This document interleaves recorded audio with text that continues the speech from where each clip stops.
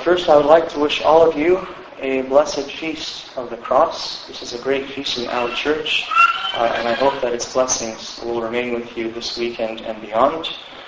For tonight, I would like to talk to you about the marvelous history of the Holy Cross. The marvelous history of the Holy Cross. As you know, the Coptic Orthodox Church celebrates two feasts of the cross in her liturgical year.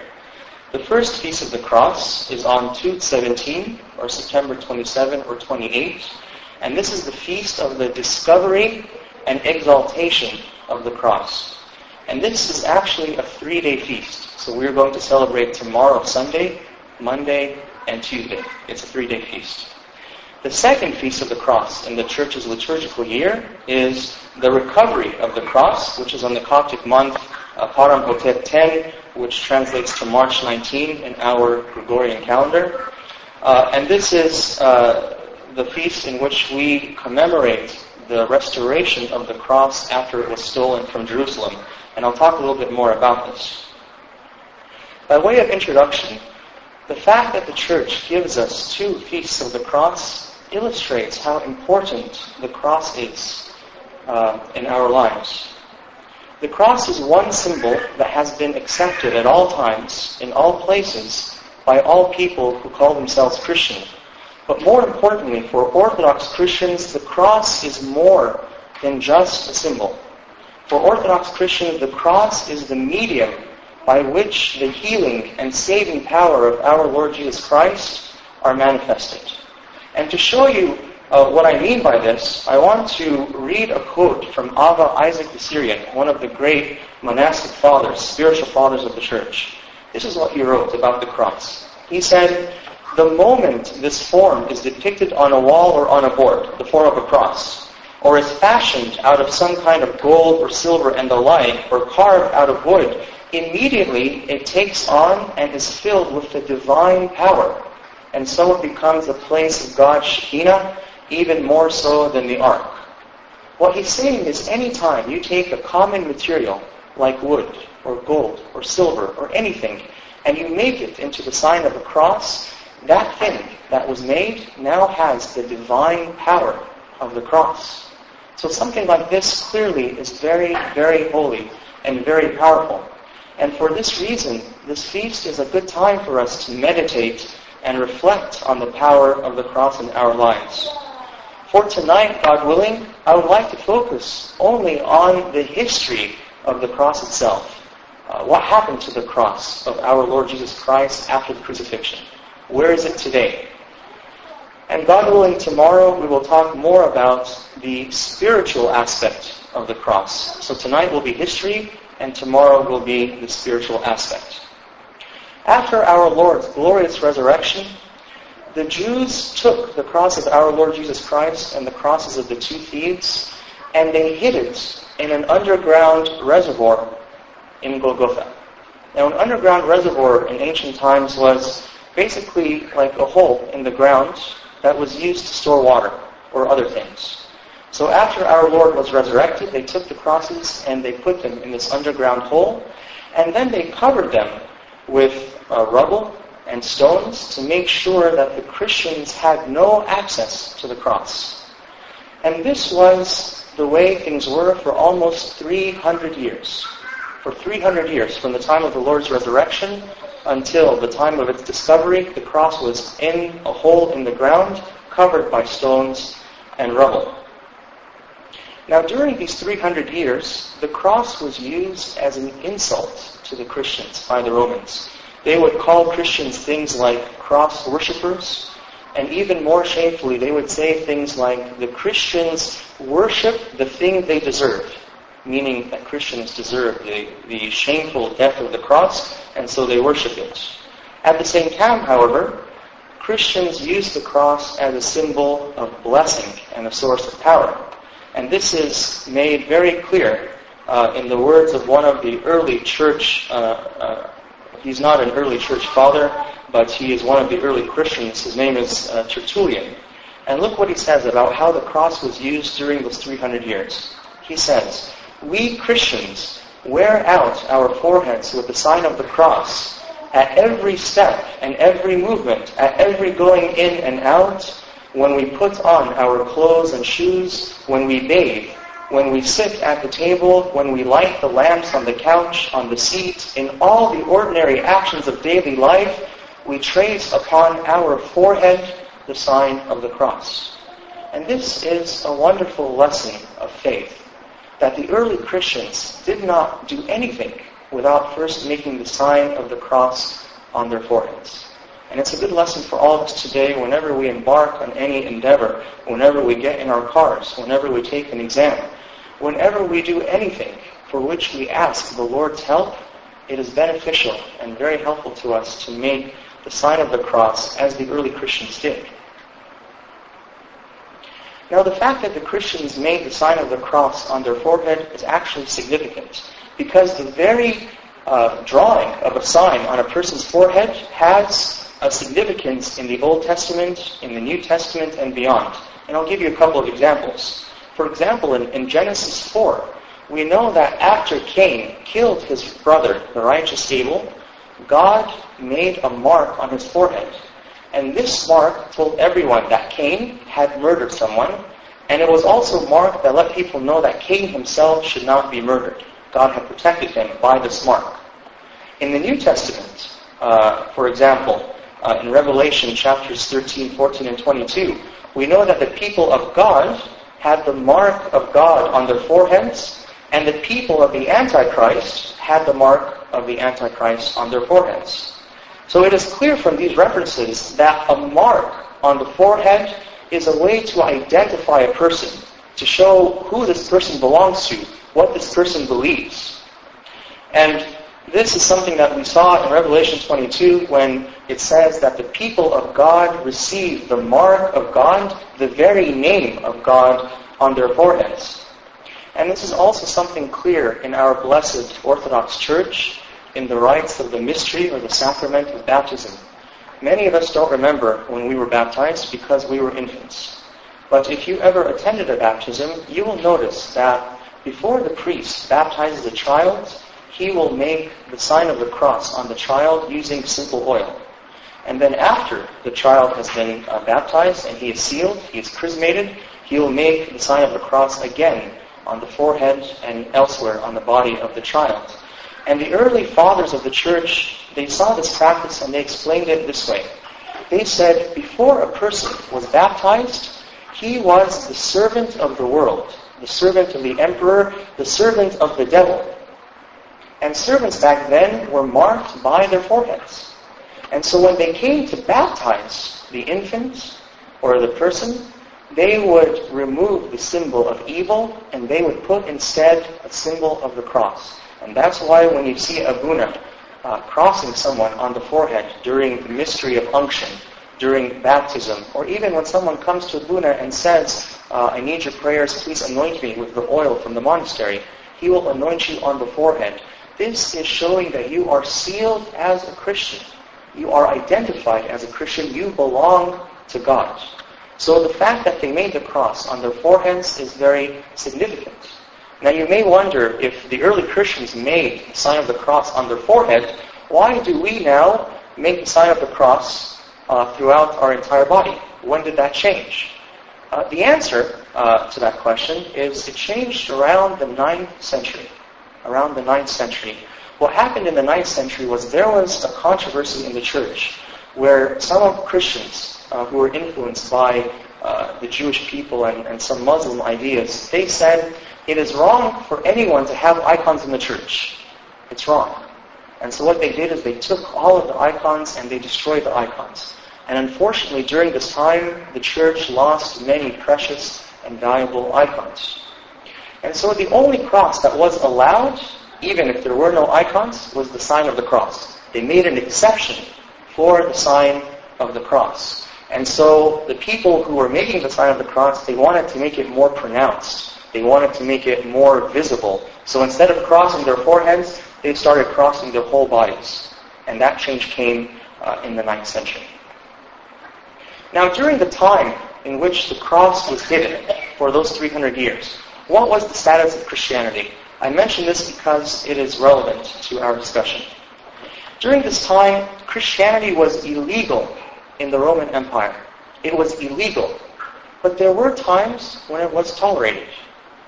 And these were times when the emperors thought that it would be politically beneficial to allow Christians to worship because they wanted to keep the peace of the empire. But for 300 years, until the discovery of the cross, Christianity was illegal. And that's why many of the early Christians are called catacomb Christians. They had to pray underground. They had to pray hidden in houses. They weren't allowed to worship in public. Christianity was illegal. And as a result of the illegality of Christianity, we of course experienced waves of persecutions in the Roman Empire. We know that the Emperor Diocletian and Decius and many others killed many martyrs in Egypt and elsewhere. It is said, one of the fathers of the church said, that the Egyptian people alone suffered 800,000 deaths during the persecutions of the Roman Empire. And of course, 800,000, almost 1 million people, was a very large number, considering the population of the world back then was much less than it is now. So Christianity was illegal, and as a result, there were persecutions. But we come to 312 AD, and we see a turning point from Christianity being illegal to something else. Here's how this came about. Constantine and another ruler by the name of Maxentius, they were both rulers in the Roman Empire. They were sharing power. They were at war for control of the empire. And Maxentius and Constantine were actually brothers-in-law. So they were related. But nonetheless, they were at war for control of the Roman Empire. Maxentius was very safe and protected in the walls of Rome. He had the army inside with him, and he was seemingly very safe. Constantine, on the other hand, was outside in a very difficult position, outside the walls of Rome. And at this point, there was a great miracle. What happened was, Constantine saw a very large, luminous, fiery cross that was superimposed against the sun. He looked in the sky and he saw this. Afterwards, he heard the voice of our Lord Jesus Christ telling him, "Take the cross and make it a symbol on the banners of your army." And then finally, our Lord told him, "By this sign you will conquer. By this sign you will conquer." So Constantine listened to our Lord, and on the very next day, he easily defeated Maxentius. And the result of this, the consequences of this victory was, within 1 year, Christianity for the very first time became a legal religion in the Roman Empire. It was not the official religion, but it was a legal religion. So Christians finally, after 300 years, could practice their religion and worship openly. And this, of course, ended 300 years of persecution against the Christians. Now, immediately after this event, we have a wonderful event which is actually the subject of tomorrow's feast. It's what we're celebrating tonight, tomorrow, Monday, and Tuesday. And that is the discovery of the Holy Cross. The Empress Helen, who was Constantine's mother, she set out to Jerusalem to find all of the sites that had significance for Christians and to restore them. That was her mission. And amazingly, she was a saintly woman. She was a very devout Christian who built many churches and donated most of her wealth to the poor. It was said wherever she went, she took care of the poor. She gave them the best of what she had, and she herself lived a very modest and humble life. And amazingly, she was 78 years old when she traveled from Rome to Jerusalem to find the Holy Cross. Now, Empress Helen, you may recognize from the story of Saint Damiana. Saint Damiana, as you know, was martyred by the Roman governor, and she was martyred in the palace. After her martyrdom, it was the Empress Helen who traveled to Egypt to find where Saint Damiana was martyred, and she is the one that built the great church for Saint Damiana on the site of the palace. So Empress Helen should be familiar to those of you as a church. Now, when the Empress Helen came to Jerusalem, she found only rubble and ruins. And this was so because of a prophecy that our Lord Jesus Christ had made in the Gospel according to St. Mark chapter 13, verse 1 through 4. His disciples were with him, and I'll read the Gospel. It says, "Then as he went out of the temple, the great temple of Solomon, the Jewish center of worship, one of his disciples said to him, 'Teacher, see what manner of stones and what buildings are here.' And Jesus answered and said to him, 'Do you see these great buildings? Not one stone shall be left upon another that shall not be thrown down.'" And this prophecy concerned the destruction of Jerusalem and the great temple of Solomon, which occurred almost 40 years after our Lord's resurrection. What happened was the Emperor Hadrian, he came to Jerusalem with the Roman army, and he completely razed it, destroyed the great temple, and he did his best to destroy the memory of the Jewish people, and instead of Jerusalem, he built a Roman town in its place. He also built a temple to the Roman goddess, the pagan goddess Venus, on the site of Golgotha, where our Lord Jesus Christ was built. So 300 years later, Jerusalem does not exist. There's a Roman town in its place, and on the actual site where our Lord was crucified, there is a pagan temple to the Roman goddess Venus.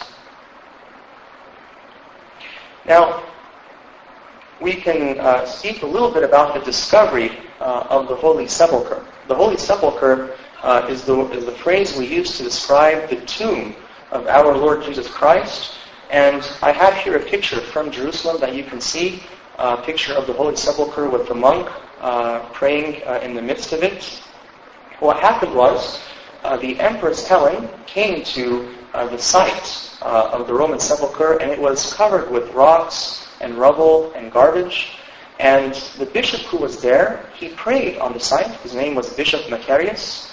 And after he prayed, the laborers started smelling a very sweet and fragrant odor coming out of the ground. And as they dug closer and closer to the source of this fragrant odor, they found the tomb of our Lord Jesus Christ. And so that was one discovery that happened at the hands of Queen Helen. Concerning the cross itself, they started to dig more and more, and they finally came to the reservoir where they discovered the 3 crosses. They found the 3 crosses, they found the nails, and they found the inscriptions. You remember that Pontius Pilate had put inscriptions on the top of the crosses. But the inscriptions were not attached to the crosses. They were in a separate place.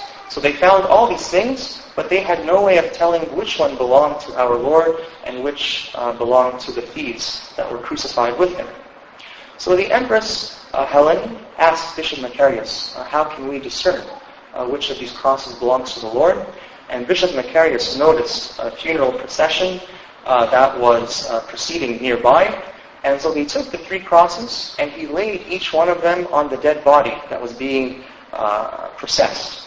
And so when he did this with the first cross, there was no result. He did it with the second cross, still no result. And finally, when he did it with the 3rd cross, the person who had been dead was raised to life.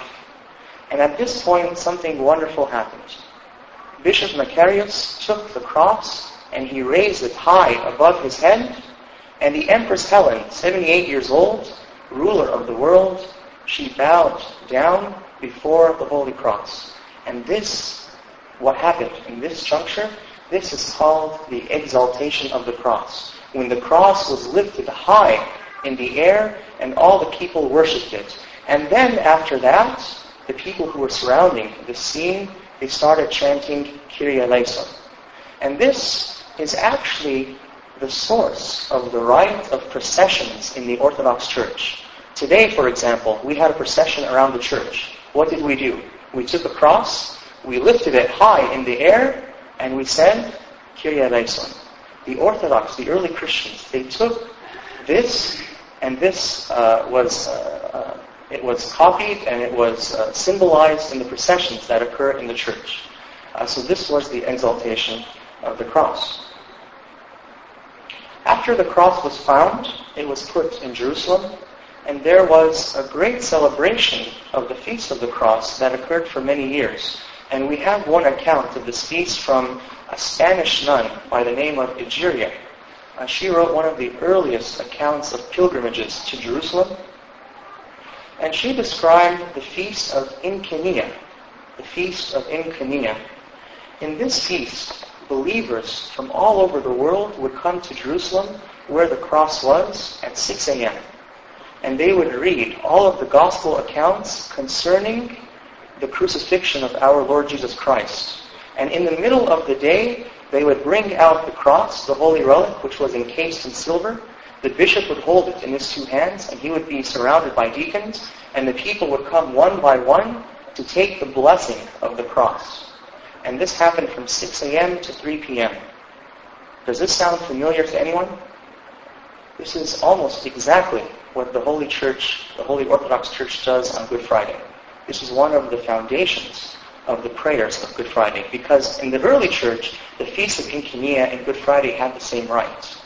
And so when you see in our church that we have the crucifixion in the middle of the church, and we have a symbol of the body of our Lord and the crucifix there, and we read all gospel accounts, not just one, but Matthew, Mark, Luke, and John, about the crucifixion of our Lord Jesus Christ, we are doing something very similar to what the early Christians did in the Feast of Inchenia and in their Good Friday. Needless to say, this was a major yearly pilgrimage for Christians around the world. And it was so important that Egeria wrote, "He thinks himself guilty of a grave sin who during this period does not attend with great solemnity." So anyone who didn't go, anyone who didn't travel to Jerusalem for this feast would consider himself guilty of a grave sin. Now, after the discovery of the cross and after it was moved to Jerusalem, the Empress Helen sent a portion of it to a city that was called Byzantium, and this city later became Constantinople. And here in this picture, I have shown you the portion of the cross that is encased in silver. This today is in Jerusalem, and believers are able to see it once a year during Good Friday alone. The bishop will bring it out, and the believers can take a blessing. And in the middle, you see that cross in the middle of the icon. That's the portion that contains the actual holy wood of the cross. There were other portions of the cross that were sent to other places. One of these places was the Church of Santa Croce, which is Latin for the Church of the Holy Cross, in Jerusalem, Florence, Italy. This was a church in which one of the portions of the Holy Cross was sent, and it also had a portion of the right thief's cross, St. Demas. His cross was there.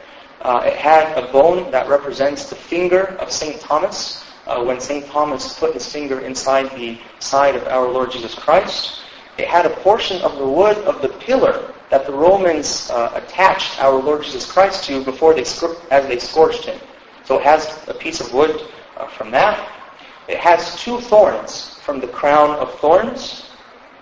It has, I believe, one of the nails. And it also has the inscription, Jesus Christ, King of the Jews. It's there in Florence, Italy, available for anyone who makes the trip to see. Now you might wonder, why is the cross being sent to all these different places? After its discovery, there were many invaders who sought to steal it and sought to take it for their own. And so the Christians at the time, they saw it fit that they divide it, and they sent pieces of it to different parts of the world to ensure that the cross would not be lost. In this slide, we see this pillar, which is called Constantine's Pillar. To commemorate the establishment of the city of Constantinople, he built this massive 115-foot pillar using Egyptian stone. And in the pillar, in the base of the pillar, there is portions of the crosses. There's traditionally believed the hatchet used by Noah to build the great ark.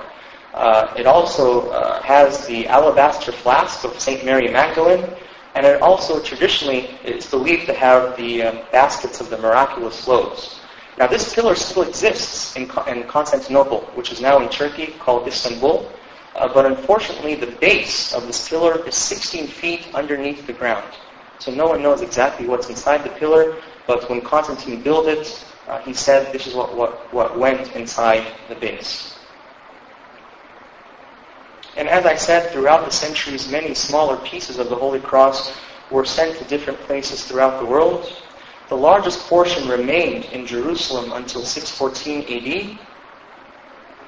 And this, what I'm going to talk about now, is actually the subject of the second Feast of the Cross, the one that we celebrate in March. What happened was, the Romans and the Persians were at war.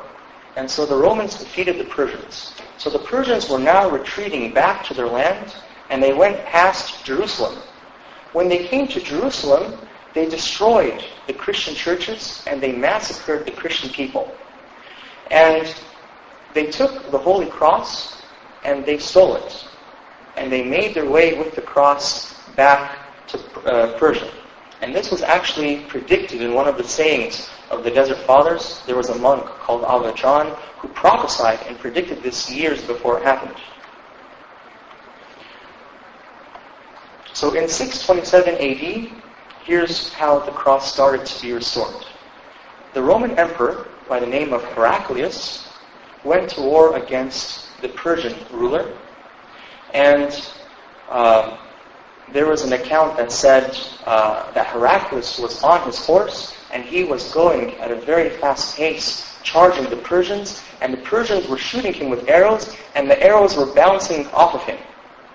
And finally he came and he killed the Persian ruler, and he took back the relic of the Holy Cross from the Persians.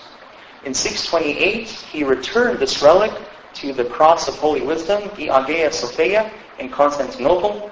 And in 629, he returned this relic back to Jerusalem. And there's a very interesting story about this. It says that the emperor himself wanted to carry the cross into the church in Jerusalem.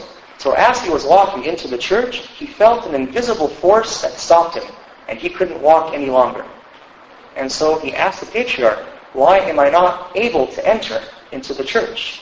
And the patriarch said, "Because you're wearing the kingly vestments. You are dressed as a king. You have to enter humbly." So he took off all of his vestments, and he entered as a servant, carrying the Holy Cross, and finally that invisible force was no longer stopping him.